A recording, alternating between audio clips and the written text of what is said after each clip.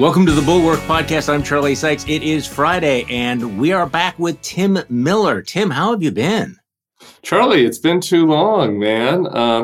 We have so much to cover. Stuff has happened. You had COVID in the house. We missed you. You could have used a purple drink. I promised you. Yeah. In New Orleans, you could have used a purple drink. So do it a rain check.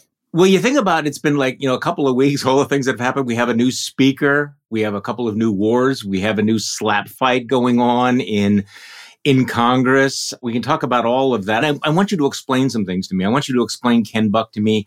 I want to talk about the Nikki Haley surge. I want to talk about you and Steve Schmidt and this whole Dean Phillips campaign. Are you up for that? We're going to do that? Yeah, let's do it all. Oh, and Tommy Tuberville. And whether you agree with me or not, that Tommy Tuberville is the Senate's dumbest member. I understand that's a controversial position. Competitive category. It was interesting watching the other night where finally, after 9 months, the other Republicans called bullshit on him for holding up all of those promotions for no particular substantive reason.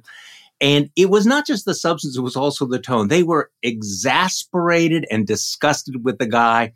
And it's like, they've been holding it in, right? Yeah. They know how stupid Tommy Tuberville is, but also how reckless and dangerous and demagogic he is.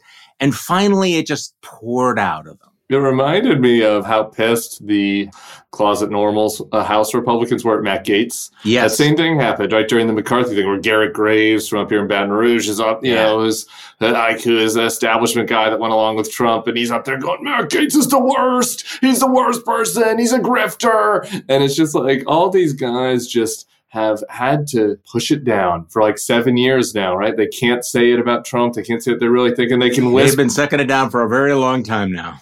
No. They can whisper it in the Capitol Hill Club basement. But finally, when they let it out, it's like the hot steam popping out of their ears. And Matt Gaetz and Tommy Tuberville, I guess, are safe spaces. They feel like they can express their real feelings in a way that it won't cost them a primary. And so you get to see the true face of what these guys think about the monster that they have created and enabled the past decade. Yeah, again and again and again. They create the monster of Marjorie Taylor Greene and they are amazed that she's turned on them. Or you've gone along with Tommy Tuberville and you realize, hey, there's actual consequences to attacking the military. It was a little bit, look, the word ironic is overused, but I'll use it anyway here, that they were willing to go along with Tommy Tuberville kneecapping the U.S. military up until the moment where the commandant of the Marine Corps has a heart attack because they're making him do two jobs. And there's a war in the Middle East where obviously U.S. military is going to be affected in some way. So it actually took a war and the heart attack from the top Marine for people to say, hey, maybe this Tommy Tuberville holiday from reality is not a good idea. Yeah, you would have thought on the merits, at least the vestigial neocons, right? The vestigial strong national security types, the Tom Cottons and Lindsays, and finally they broke with Dan Sullivan, I guess, took the lead out of Alaska. I will say that I'm hoping that the Democrats use this to play hardball on this. I've seen the last couple of weeks, I feel like the Democrats are wimping out. They wimped out on the George Santos thing. Several of them went along with this. I know we can talk about the Mike Johnson, Israel funding tied to IRS gambit, and even a couple of them went along with that. Yeah. I would love to see a little more hardball out of them, and hopefully this could be an example. The Republicans, Dan Sullivan and Lindsey Graham, just gave them free ad material for next fall. Oh, absolutely. It's Republicans on the Senate floor that are saying, our party is hampering military readiness. And that's a useful material. Oh, yeah. When he was talking about how the Chinese generals and admirals must be, pinching themselves. How could they possibly be so lucky? What a great gift to Xi and to Vladimir Putin. This is coming from Republican senators on the floor talking about another Republican senator. So yeah, it's the type of material that, just really quick, these swing voters, in Georgia, right? Who are the people we're talking about? The suburban, white, college-educated dads, right? These are national security types, want a strong military, the Brian Kemp, Raphael Warnock voter, right? That demo that's going to be so key in 2024. This is really effective grist, I would think, for motivating that audience. There's so much we have to talk about. And I'm going to double back and talk about Congress, and I want you to explain a lot of this stuff to me. But this is one of those moments where I go, okay, we have been talking about Donald Trump for so long that there comes a point where you go, can we talk about anything other than Donald Trump? I mean, look, you and I both feel this way, right? You kind of get numbed, you kind of get bored by it. And it's like, I literally quit reading a book last week because Donald Trump turned out to be a character. And I was like, nope, can't do it. This is going in the trash. I need a break from this guy. Well, because you were reading it for leisure time, right? And it's like right. Suddenly this other world comes in, I guess I'm going to do that a little bit because Donald Trump went down to Houston, Texas to have a rally. And he did something that he's done before. And I just think it's worth paying attention to what he's actually saying, because this is not the first time that he has played the January 6th prisoner anthem or that he has praised the insurrectionists. This is not the first time. In fact, as I wrote in Morning Shots, this is not a gaffe. This has become a foundational theme of his reelection campaign. This is a guy that started his reelection campaign in Waco, Texas. We can get to that in a moment because there's a great quote from Steve Bannon about all this. But I want you to listen to this. This is Donald Trump comes out on the stage and they start playing this.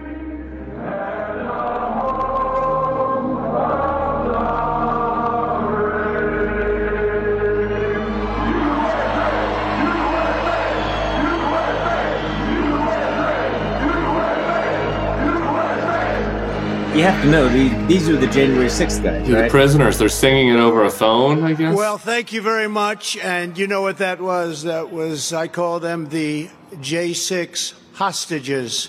Not prisoners. I call them the hostages. What's happened? And it's a shame. And, they did that, and they asked me whether or not I would partake and do the beautiful words. And I said, yes, I would. And you saw the spirit. The spirit was incredible. And when that came out, it went to the number one song. It was beating everybody. It beat Taylor Swift. It beat Miley Cyrus, who was number 1 and 2. They were number 1 and 2. We knocked them off for a long time. That song was out there for a long time. Then, of course, they had a problem with the internet, right? This is the guy that couldn't identify Alexander Hamilton in the lineup, but he knows Taylor Swift and Miley Cyrus. Look, here's the thing. I don't know whether you've read, Jonathan Karl has a new book coming out, and it's excerpted in The Atlantic. And he talks about that first rally where Donald Trump goes down to Waco, the scene of the Branch Davidian anti-government fiasco. And he gives this speech. And afterwards, he asked Steve Bannon, well, was this a coincidence that you're down in Waco? And Bannon is like strutting and saying, yeah, we're all Trump Davidians now. And that was the first time that he rolled out this anthem from the January 6th protesters. I mean, Tim, do I have to remind people, we're talking about people who attacked the Capitol, who beat up cops, who tried to overthrow the government. Their crimes were so serious that they are locked up in jail. Donald Trump is not just saying, I think they're being treated unfairly. He's actually promoting their song and referring to them. I hope he just didn't have breakfast or lunch or dinner. Yeah. Hostages. There, by the way, are real hostages in the world, in Gaza, in Israel. This guy, this fucker, is referring to the people who, beating up the cops, not as prisoners, but as hostages. You know what he's going to pardon them all. Yeah. Oh, of course he'd pardon them. The hostages thing, this is pretty obvious on the nose, but it's just worth saying explicitly. He's doing this to parallel Biden and the Democrats to Hamas. That's what he's doing, right? He's like, Biden and the Democrats are holding these people hostages. They are Hamas, and, the January 6ers are the innocent Israelis who were terrorized by Hamas. I know you're trying to make this family podcast now, but there's nothing else to do except for to cuss at it. Yeah. He's a piece of shit.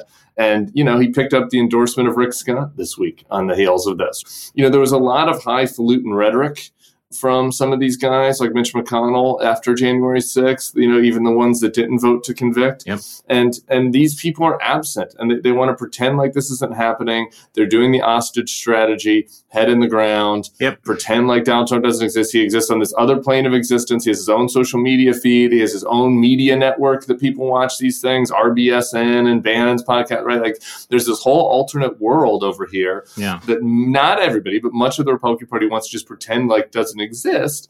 And the stuff that's happening in that other world is deeply scary. It's deeply radicalizing.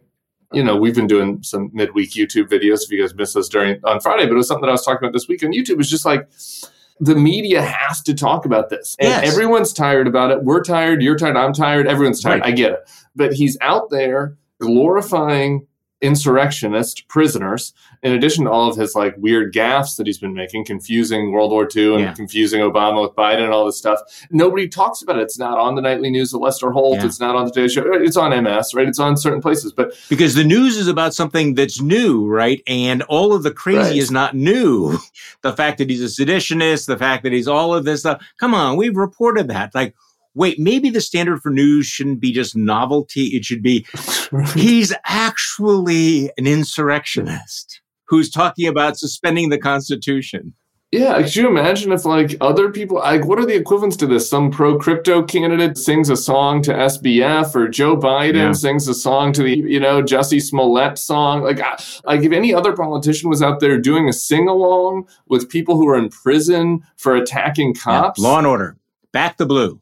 Yeah, back the blue. That's the real Law and Order candidate. But it would be wall to wall, but he gets treated differently and he shouldn't be. This is like on par with as the top of the most outrageous shit he's ever done. Okay, for the people who say, I'm so sick of hearing his voice, there's another little dazzling detail in Jonathan Karl's new book that he got from Steve Bannon. I mean, it's very clear that one of the themes of the Trump campaign, if it's not the only theme of the Trump campaign, is I am your retribution. This is the revenge campaign. I'm going to do to you what you did to me and all of this. He really unveiled that retribution theme during that weird Waco rally where he was singing with the January 6th insurrectionists. So Jonathan Karl talks about, this is in the Atlantic, but I excerpted it in my morning shots.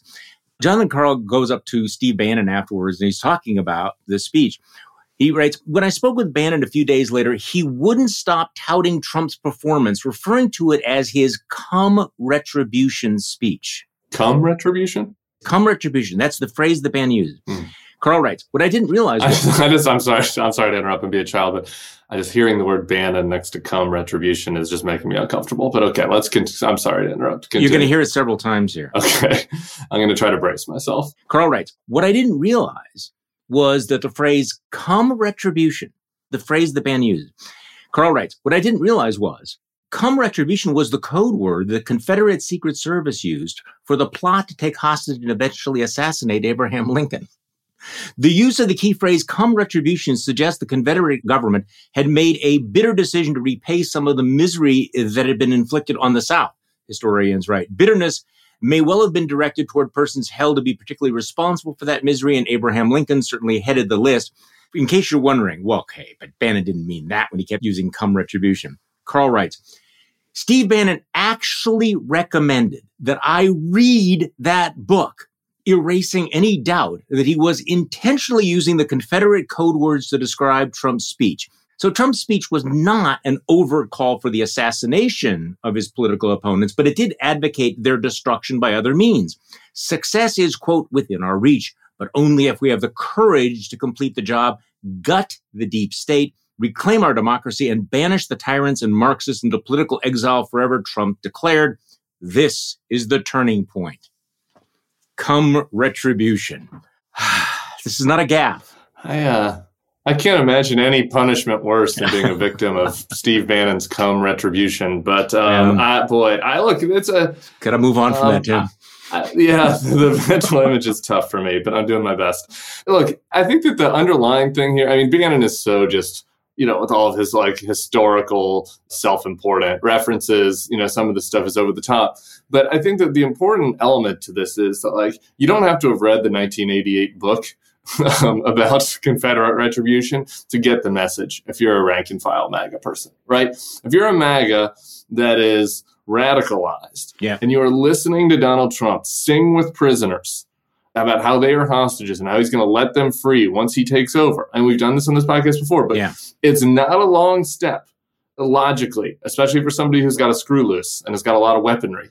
It's not a far logical step to think, okay, well, I can go take my retribution and this guy will take care of me on the back end when he wins. Well, and this is what Karl is writing about. And it turns out that Jonathan Karl wrote a book about the Branch Davidian siege and assault back in the 1990s and how this became the theme for the right. This was government overreach. 50 people died as a result of all of this. Timothy McVeigh, used what happened in Waco, Texas with the Branch Davidians as one of the pretexts for blowing up the Oklahoma City Federal Building, and one of the worst domestic terrorist attacks ever. So this is not a random moment. This is reaching back into sort of this visceral anti-government war with the government motif. And Carl's entire point is that, again, this was not unintentional. That's why Steve Bannon says we're Trump Davidians. The implications of that are, even for us, I think it's a little hard to get your head around, because you can't talk about this and separate it from violence. Right. And certain people hear that key, right, in their ear, right, if they're schooled in this stuff. If you ever read a very popular memoir, is Educated, about this woman who's like Mormon family, her father's radicalized, right, and she's living out in, it's been a while since I read it, I think Idaho. The people that are on these message boards, that are listening to stuff, that have read about the Branch Davidians, that have read about McVeigh, that have read about all of the one-off folks out in Montana and Idaho that had other little smaller government skirmishes, they're picking up what you're putting down on this imagery.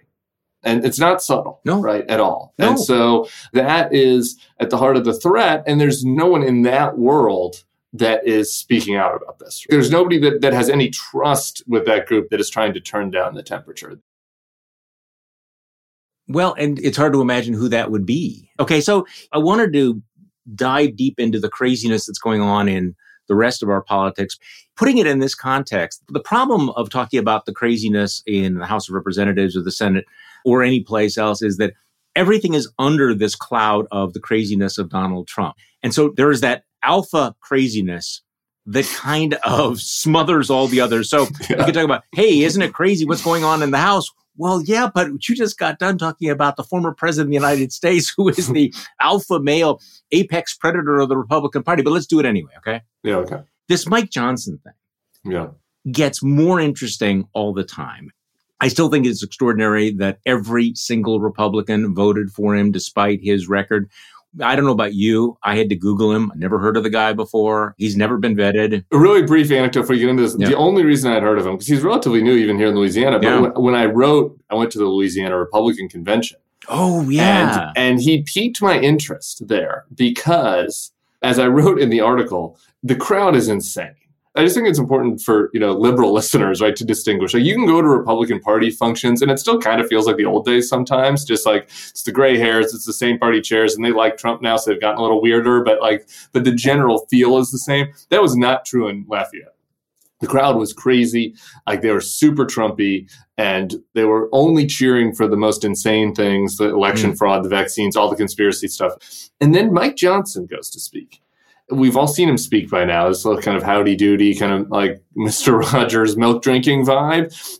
But people are really into it. Bill Cassidy's getting booed there, and people are into it. And he's using very religious language and iconography. He's also using MAGA, very comfortably speaking in kind of MAGA election fraud stuff. But then he also talks about swamp maintenance or whatever, like a couple of logistical things of actual governance, and people are into it. And I watched that and I was like, man, this guy exemplifies this sort of MAGA establishment thing where he's been able to blend, at least coming off as someone that can handle basic competent stuff, unlike Louis Gohmert, while also being very radical in his rhetoric. Right. I just kind of filed that away. And so when his name popped up again on that list on Monday, I was like, It's not like I predicted him coming, but I sensed that it's been tough to find people that can do that bridge, and he's bridged it for now. We'll see how long he can. I mean, usually you have a chance for people to get to know who you are before you become second in line to the presidency. Now it's been reversed. It occurs to me, one of the things we've talked about and both of us have written about is the danger that when you keep saying, hey, these guys are wackadoodle extremists, Christian nationalists, I mean, the crazies are in charge. The problem with that is when a real extremist, a guy way out there, comes into power and you say, wait, you understand this guy's way out of the mainstream, that a lot of, including our listeners, will go, well, yeah, I mean, they're all like that. But wait, this guy, Mike Johnson, I mean, not only was he a full-throated election denialist, he actually wanted to get his colleagues to sign on to that letter asking the Supreme Court to throw out tens of millions of votes. So, I mean, this is at the far edge. Okay, others went along with that. We're now finding out that this is a guy, and I am not mocking his Christian faith. I am specifically talking about the specific brand and taste of it, where he apparently thinks there was no such thing as evolution, that men and dinosaurs were coterminous. They were around at the same time. The Earth is 6,000 years old. He is into the most extreme anti-gay ideology out there. He believes the Roman Empire fell because of homosexuality. He's been involved in God, we can do everything, Charlie. We got so much power, the gays. It's unbelievable. Taking down empires.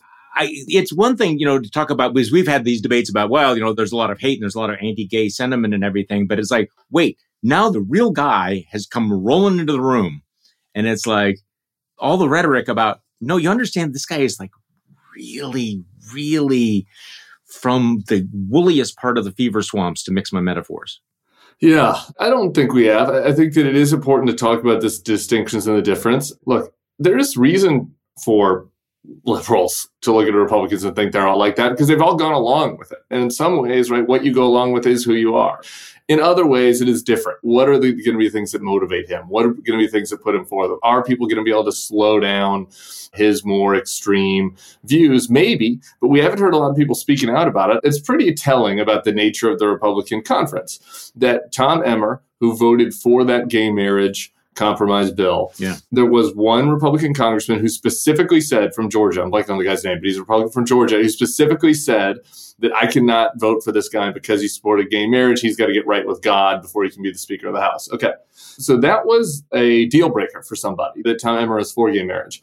Mike Johnson, thinking that gay sex should be illegal, was not a deal breaker for anybody. Now, some of them might say it, I disagree with him on that, but it wasn't a deal breaker. I do think that's telling about the nature of where the conference is, where the power is within the conference. There's just no pushback on this. I mean, it would have been easier to define Johnson, I think, in the pre-Trump era, because he just fits right in the mold of a Santorum, of a Ken Cuccinelli, of an Alan Keyes, at the far edge of the religious right. Rick Santorum is Mitt Romney compared to this guy. Right, yeah. So that's what I'm saying. In the pre-Trump era, it would have been easy to define him because would have been his brand, right? I would have been the most extreme Christian conservative. Okay. But now he's gone along with all the Trumpy stuff. So now we're adding that on top of it.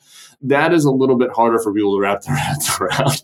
I don't underestimate the power of exhaustion, that the reason why everybody rolled over was they were just tired of not having a speaker. They were embarrassed. It was the real prospect that they might have to cut a deal with Democrats. And at a certain point, everybody just threw up their hands. But it is amazing.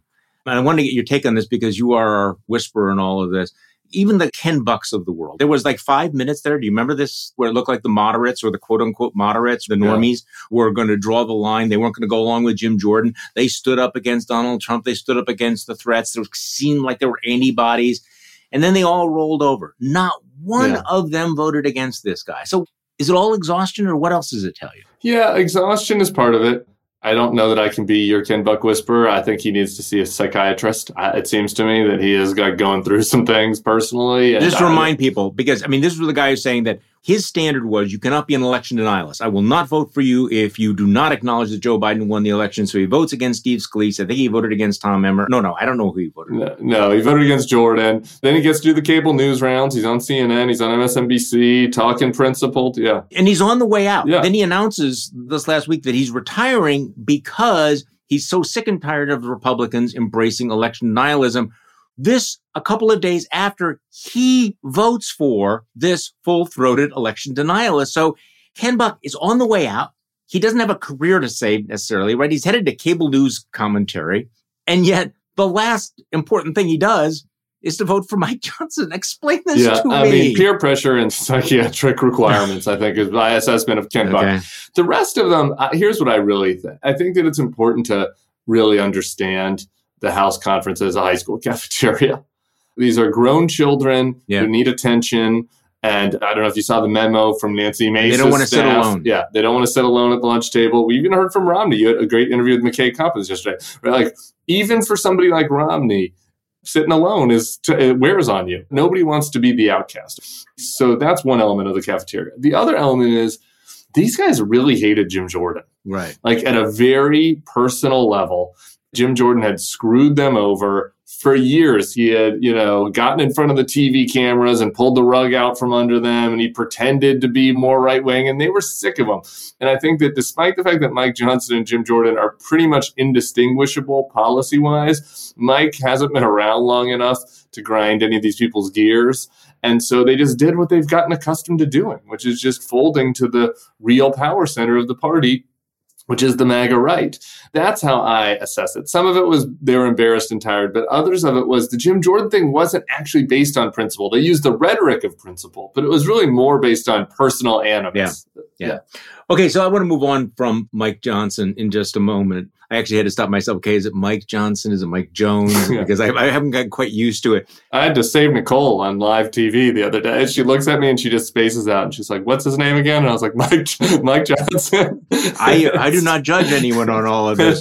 Okay, so his first big thing, of course, is to link Israel aid to this slash in IRS, which was, of course, a big MAGA talking point that we, have to roll back Joe Biden's enforcement measures. Kind of blew up in his face when the CBO comes back and says, yeah, that's not actually going to save any money. It's going to actually add to the deficit. He goes ahead with it. The House did pass it. He got the votes, including Democrats. Just really quick, do we need to go to the CBO on this? I mean, it's like, hey, what we're going to do is we're going to stop collecting taxes from tax cheats. Do we think that that's going to give us more revenue or less? Like, it didn't really take a macroeconomist to figure that one out. But anyway, I'm sorry, continue. So I think that's dumb politics. How bad a mistake was it? He did get the votes. He did get it through the House. Now it's DOA. It's not going to go anywhere in the Senate. But it turned out, I think, not to be the talking point he was hoping. It's an indication that, here's a guy who has been thrust into a job that perhaps he doesn't fully grasp. Yeah, he bought himself some time with it, I guess. Yeah, no, I don't think it's a good talking point. He brought a new comms director, former colleague of mine, Raj Shah, who was oh my goodness, went from the Trump White House to Fox. And at Fox, he was the mastermind behind helping them navigate the post-election fraud hysteria and Dominion work and how to deal with that worked out well for them. Oh yeah, a lot of emails from him. You saw in the Dominion lawsuit about how they're getting their ass handed to them by Newsmax and stuff, and they need to do better to accommodate the base. That really worked out well. So Raj was just one of the many people that cost the Rupert Murdoch family almost $800 million.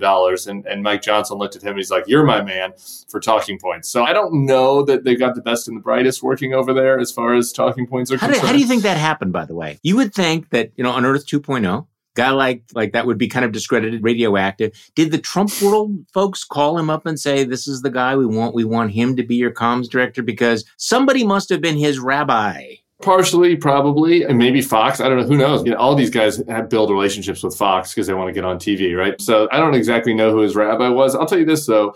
The binder full of resumes for comms people on the Hill on the Republican side is pretty light. Yeah. We've had on this podcast before, my friend Brendan Buck, who's on MS, who's Paul Ryan's guy. In a different world, you bring on somebody like that in a more senior role, and they bring on some younger people who are competent to actually do the day-to-day. Those people don't want this job. So the pool that you're picking from are like MAGA comms people, or you go to somebody like Raj who doesn't have shame. So I think that's what happens.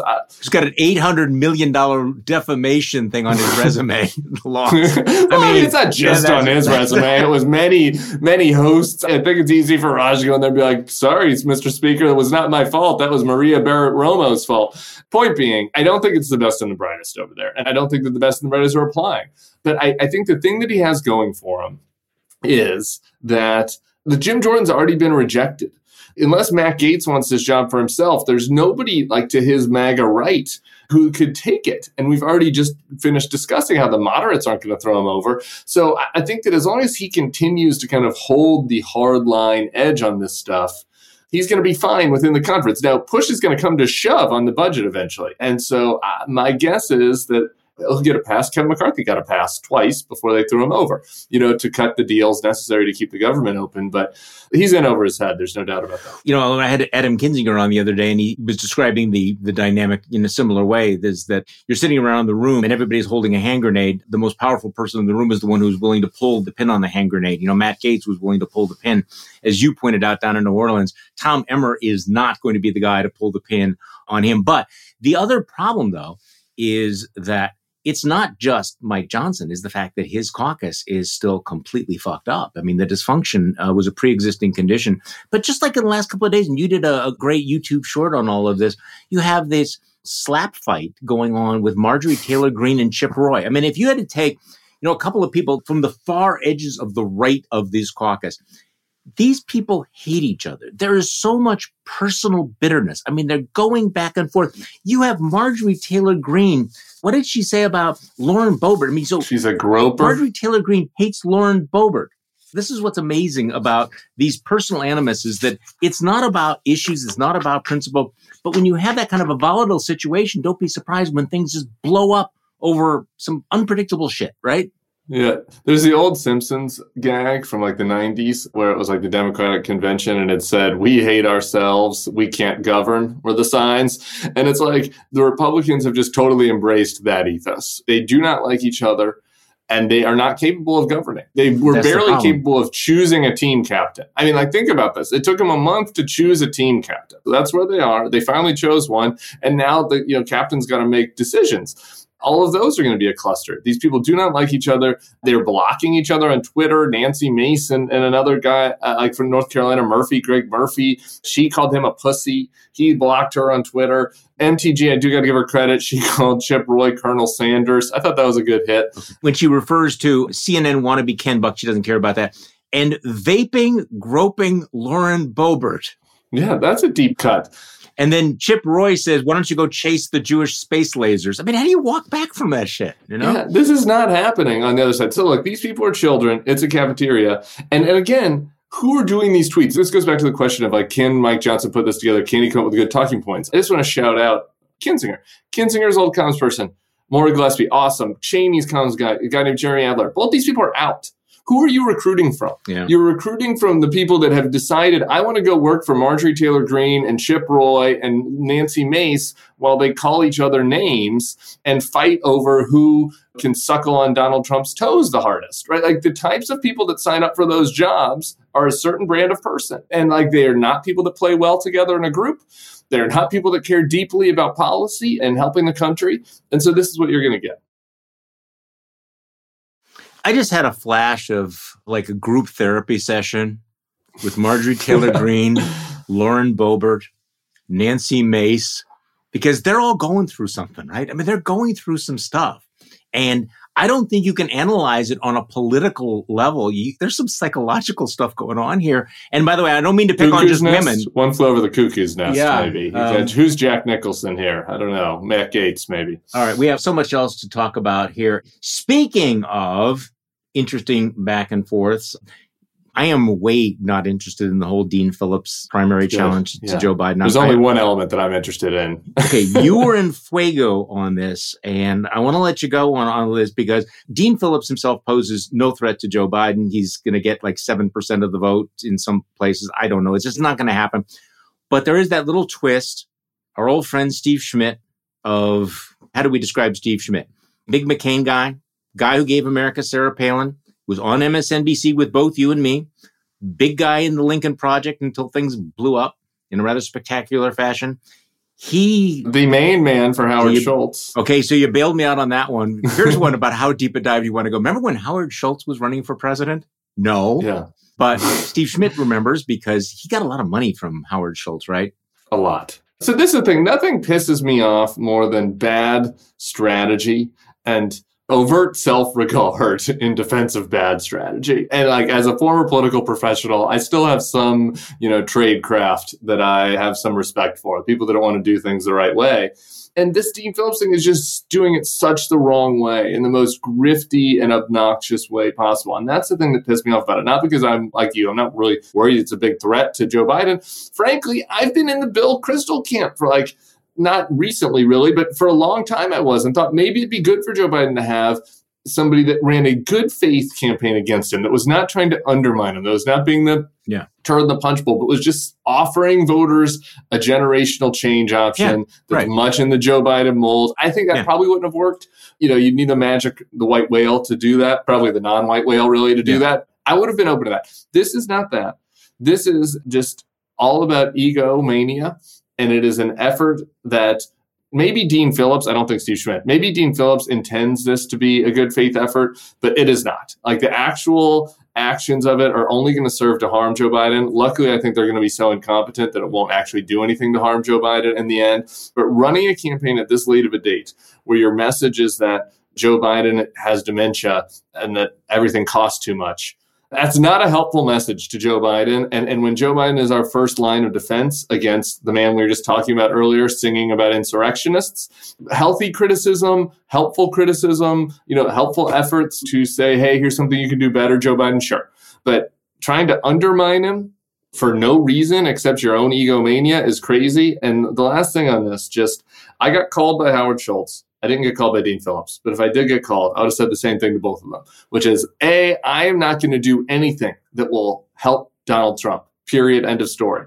Number two, if you have a third party or Democratic primary effort that you think might actually help the effort to defeat Donald Trump, I'm happy to give you some free advice on that, but you need to go find a fucking Democrat to help you do it, right? Like you do not need a former Republican as the front man about this. And I've had calls from other folks. That is just the only logical advice that somebody in Steve Schmidt's shoes should be able to give. That is not what they did. Instead, Steve Schmidt's out there giving press conferences for Dean Phillips that he's claiming to Tim Alberta that they're going to attack Joe Biden every day. Yeah. Luckily, it seems like it's incompetent and they haven't got off the launching pad, but it's super dangerous. And I felt like it was my role to just wave the flag and be like, guys, this is a grift. Let's not do anything to get sucked up into this in a way that might help Donald Trump. I agree with almost all of that. However, on the other hand, I do think, that in a democracy, the more the merrier. You get in, you make the case. It'll be a low pressure test, I think, for Joe Biden. He's going to have to deal with those issues. This will be a way of, maybe tuning up the engine.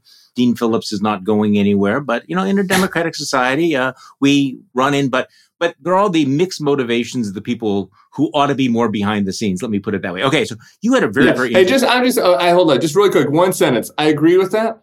I'm just saying, don't tell me you're trying to save democracy when you're actually harming the guy that's at the front line defending democracy. That's my only point. Don't piss on me and tell me it's raining. Okay. If you want to get in the race, go for it. But I don't like being bullshit.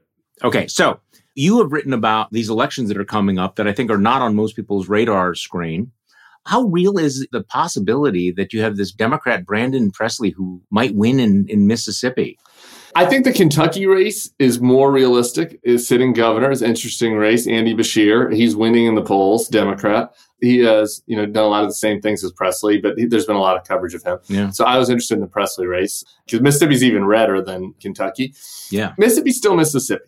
And so I think this could be a situation where just the math doesn't work out and he comes up short. Like right now, even in the good polls for him, he's at 46.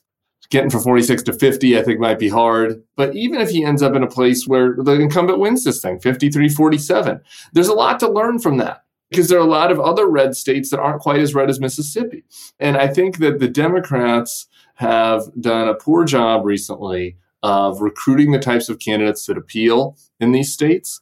That maybe are not perfect down the line on progressive values. Actually, they shouldn't be. And I think that, there is a way to combine. I've always said this about Georgia. I have a lot of criticisms of Stacey Abrams, but I do give her credit on the voter reg thing. And I think if you're combining registering voters of color with finding candidates that are heterodox, that could be a winning formula. And I think that Presley's done a good job of being heterodox. I don't know that Mississippi's done as good of a job as they should on getting black voters registered. That might end up being the thing that harms them. But anyway, I find that to be interesting. And as a long-term effort, I think that there's more opportunity there for centrist candidates to do what Presley's doing in the Democratic Party for right now. Maybe this will change in 10 years. Than in the Republican Party, where all the centrist candidates just get slaughtered in these primaries by MAGA candidates, even in blue states, as we've seen with Hogan and Baker in Massachusetts. So I'm trying to be constructive and encourage candidates that are doing the right thing. This is constructive. Now, by the way, when you say heterodox, he takes a lot of positions that are quite socially conservative. But the point you make, though, is one of the differences between the parties is the way that the centrists are being wiped out in Republican primaries. Centrists continue to do relatively well in Democratic primaries. And I actually think that that's going to happen going forward. I mean, I was just looking at the numbers of, for example, Ilhan Omar barely won her Democratic primary last time. Yeah. And that was before a lot of stuff happened. I think it's something to watch. I'm glad you mentioned that. These squad primaries are going to be something to watch. Again, I'm not putting a crystal ball. I'm just saying it is interesting that Jamal Bowman is getting a primary. I believe Omar's getting another one. I believe Cori Bush is. Summer Lee, I think, is getting a primary. So this is interesting. We'll see if they all face plant. Maybe there's nothing here. I think that at least one difference that we know is there is that within the Democratic coalition, the center candidates feel like they got a shot to do these primaries, right? Like you're not seeing this on the Republican side where like Marjorie Taylor Greene is getting a primary from the center. Like that would be an absurd thing to do. Nobody would think that person would have a chance, no matter how insane she is, right? And so on the Democratic side, there's a feeling that this is possible. We'll see how it works out in practice, but we have seen a lot of primaries. I've mentioned this before, but even in San Francisco, the recall, you don't want to just rely on this one example, but there's certain examples out there that you've seen where this has worked within the Democratic coalition because of the nature of the coalition, which includes a lot of older, more conservative voters of color, moderate conservatives, maybe the wrong word, but more small c conservative, and now includes a lot more independent suburban types that have gotten grossed out by MAGA. And pragmatists. Yeah, exactly. As we saw in the 2020 presidential. Okay, so briefly in the time that we have left, we haven't spent much time on the Republican primary fight, mainly because I think... Oh, good. I knew I had one more rant in me. Well, okay, I think we know where this is going, but I mean, the storyline of the day, and of course, there has to be a storyline of the day because otherwise political reporters and pundits get bored, right? Is Nikki Haley surging? Tim Miller. Is she? I mean, it looks like she's picking up endorsements, money, edging on the polls. No indication she's going to beat Donald Trump, but what do you think? I just can't. Look, it's fine to say that Haley would be a better candidate, that she's the best hope in a really uphill battle. I mean, Mike Murphy had a thing for us where it's like DeSantis should drop out because at least Haley has momentum. I don't necessarily disagree with that. I think maybe me and Murph would have a different assessment of the likelihood of success of that. But I just want to be clear, that is not what I'm saying. It's fine. I think it's always good to be out on the field and try. And Haley beating Trump would obviously be great. It's worth trying. But what bothers me is like the horse race industrial complex. And that's why I hope people can come to the bulwark for real political analysis. Here's Politico Playbook today. I woke up this morning and I was like, am I still dreaming? The subject line in my inbox, Haley's moment. Yep. And then it begins with every 4 years it happens, a candidate gets some surge of momentum and is treated to a few weeks of the spotlight. For a short period, it feels like they might actually take this top spot, but then there's a crash and burn, and the spotlight inevitably cycles over to one of their competitors. I was like, oh, okay, Playbook's finally got it right. This might be something that happens to Haley. Right. But then they go, yet, every once in a while, the momentum sustains and feels real. That's where former Gov Nikki Haley is right now. That seems a little premature. What are you talking about? The examples they gave of the people that didn't sustain, Herman Cain, Newt Gingrich, Rick Perry, Michelle Bachmann, all these people got up into the 25, 30% range in national polls. There was real reason for them to have the spotlight. Herman Cain was winning for a little while in the primary. Nikki Haley isn't winning. She's losing by 40 points to Donald Trump. Even in this Iowa poll where she gained 10 points, okay, great. She's gained 10 points. She's up at 16. That's worth noting. She's losing to Trump by, I got to do math in my head here. It's so many, I've got to count on my fingers, 27. And the DeSantis voters, when you ask them what their second choice is, more of them like Trump than Haley. So if you added that in, Haley's down by 30 points to Trump in Iowa, which should be his weak state. So the idea that her momentum feels real, hope, fine. Hope is fine. Look, I'm not a Nikki Haley fan. I have written about her. But in terms of, you look at the field, if you close your eyes and you hope for a unicorn hard enough, sure, you can imagine that she becomes DeSantis is just blown up on the launch pad, multiple times. So did you see his line about wearing a boot on his head?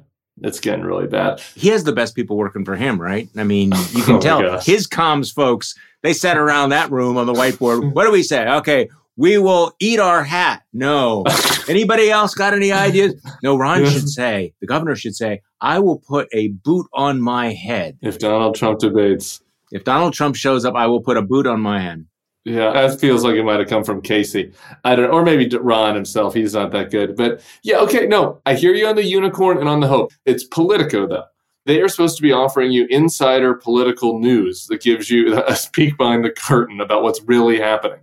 And they're totally wrong. And so it's like, okay, have hope for Nikki Haley. I don't want to take anyone's hope away. No. You know, hope, I love people. I love hope. You know, hope dies last. Hope will kill you. But don't fucking gaslight me. Don't write me a memo about how Nikki Haley has real momentum and Newt Gingrich didn't. Newt Gingrich almost won that primary. I'm a no on Nikki Haley momentum from an objective standpoint. I'm a yes from Fairy's unicorn standpoint. If you wanna have a purple drink and dream a little dream about Nikki, that's cool with me. Well, again, I'm not a Nikki fan necessarily. I've written all kinds of stuff about her, you know, the incredible lightness of Nikki Haley and the way that she went back and forth. She couldn't decide what she wanted to be. However, if we were to wake up tomorrow in a world in which Nikki Haley was the nominee instead of Donald Trump, leaving aside the partisan horse race, it would be a fundamentally better world. It would be so much better. And don't DM me about how she put her position on this or position on this. If we didn't have to deal with Donald Trump, that's why I keep invoking the unicorn. Because how do you get to that? You get to unicorn something, something, something, meteor, Donald Trump dies of right. With the Big Mac. Because I don't see how it happens otherwise. I could open a bar. I could start writing about other stuff. You know, I could start exploring new interests. If that world happened. See, Tim, you've given away a huge secret here. Okay, I'm not even sure we should publish this because I think people think, "Oh, you never Trumpers, you love Trump. Trump is the wind beneath your wings." And the real truth is that no, we want to be done, and I have a lot of other interests that I'd like to explore. We feel like we are chained to this rock, lashed to the mast of all of this. If Donald Trump were to go, we could move on into the sunny uplands of the future of our lives, right? That's great. And my little brain, I have areas of my brain that I can't even explore, you know, because they've been locked in an orange dungeon for 8 years. That is so you know what? That is exactly, it's so funny you should say that because I think, so this is our therapy session. It's like, just imagine what your life would be like. Maybe that would be the thing to do sometimes, to sit around and go, okay, now close your eyes and just imagine. We're not making a prediction, but what would your life be like if you never had to think or write about Donald Trump? See, the problem is, that's never going to happen. Is that it's never going to be that moment where the sun rises, the leaves are green, the birds are chirping, and the name Trump will never have to leave your lips again because there's always Eric and Ivanka and Don Jr. and that vast ecosystem. The tall one. All right. So I was hoping to end this, go into the weekend with a little bit of a dollop of hope, but here we are. I'm sorry. Okay. I'm going to go off into my happy place, and I'm going to imagine that a world without Trump just for like 5 minutes. Just think about that. It sounds good. I'll join you there for 5 minutes. Then I'm going to distract myself, turn to LSU, Alabama this weekend. Go Tigers. Hey, you know what I'm doing tonight? I'm going to a Milwaukee Bucks game, Bucks versus the Knicks, down at Fiserv, with my French grandson, who this will be his first American basketball game, his first NBA game.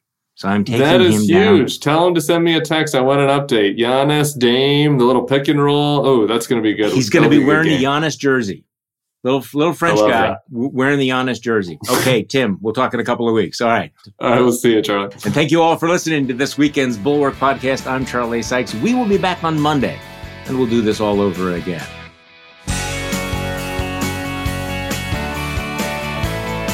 The Bulwark Podcast is produced by Katie Cooper and engineered and edited by Jason Brown.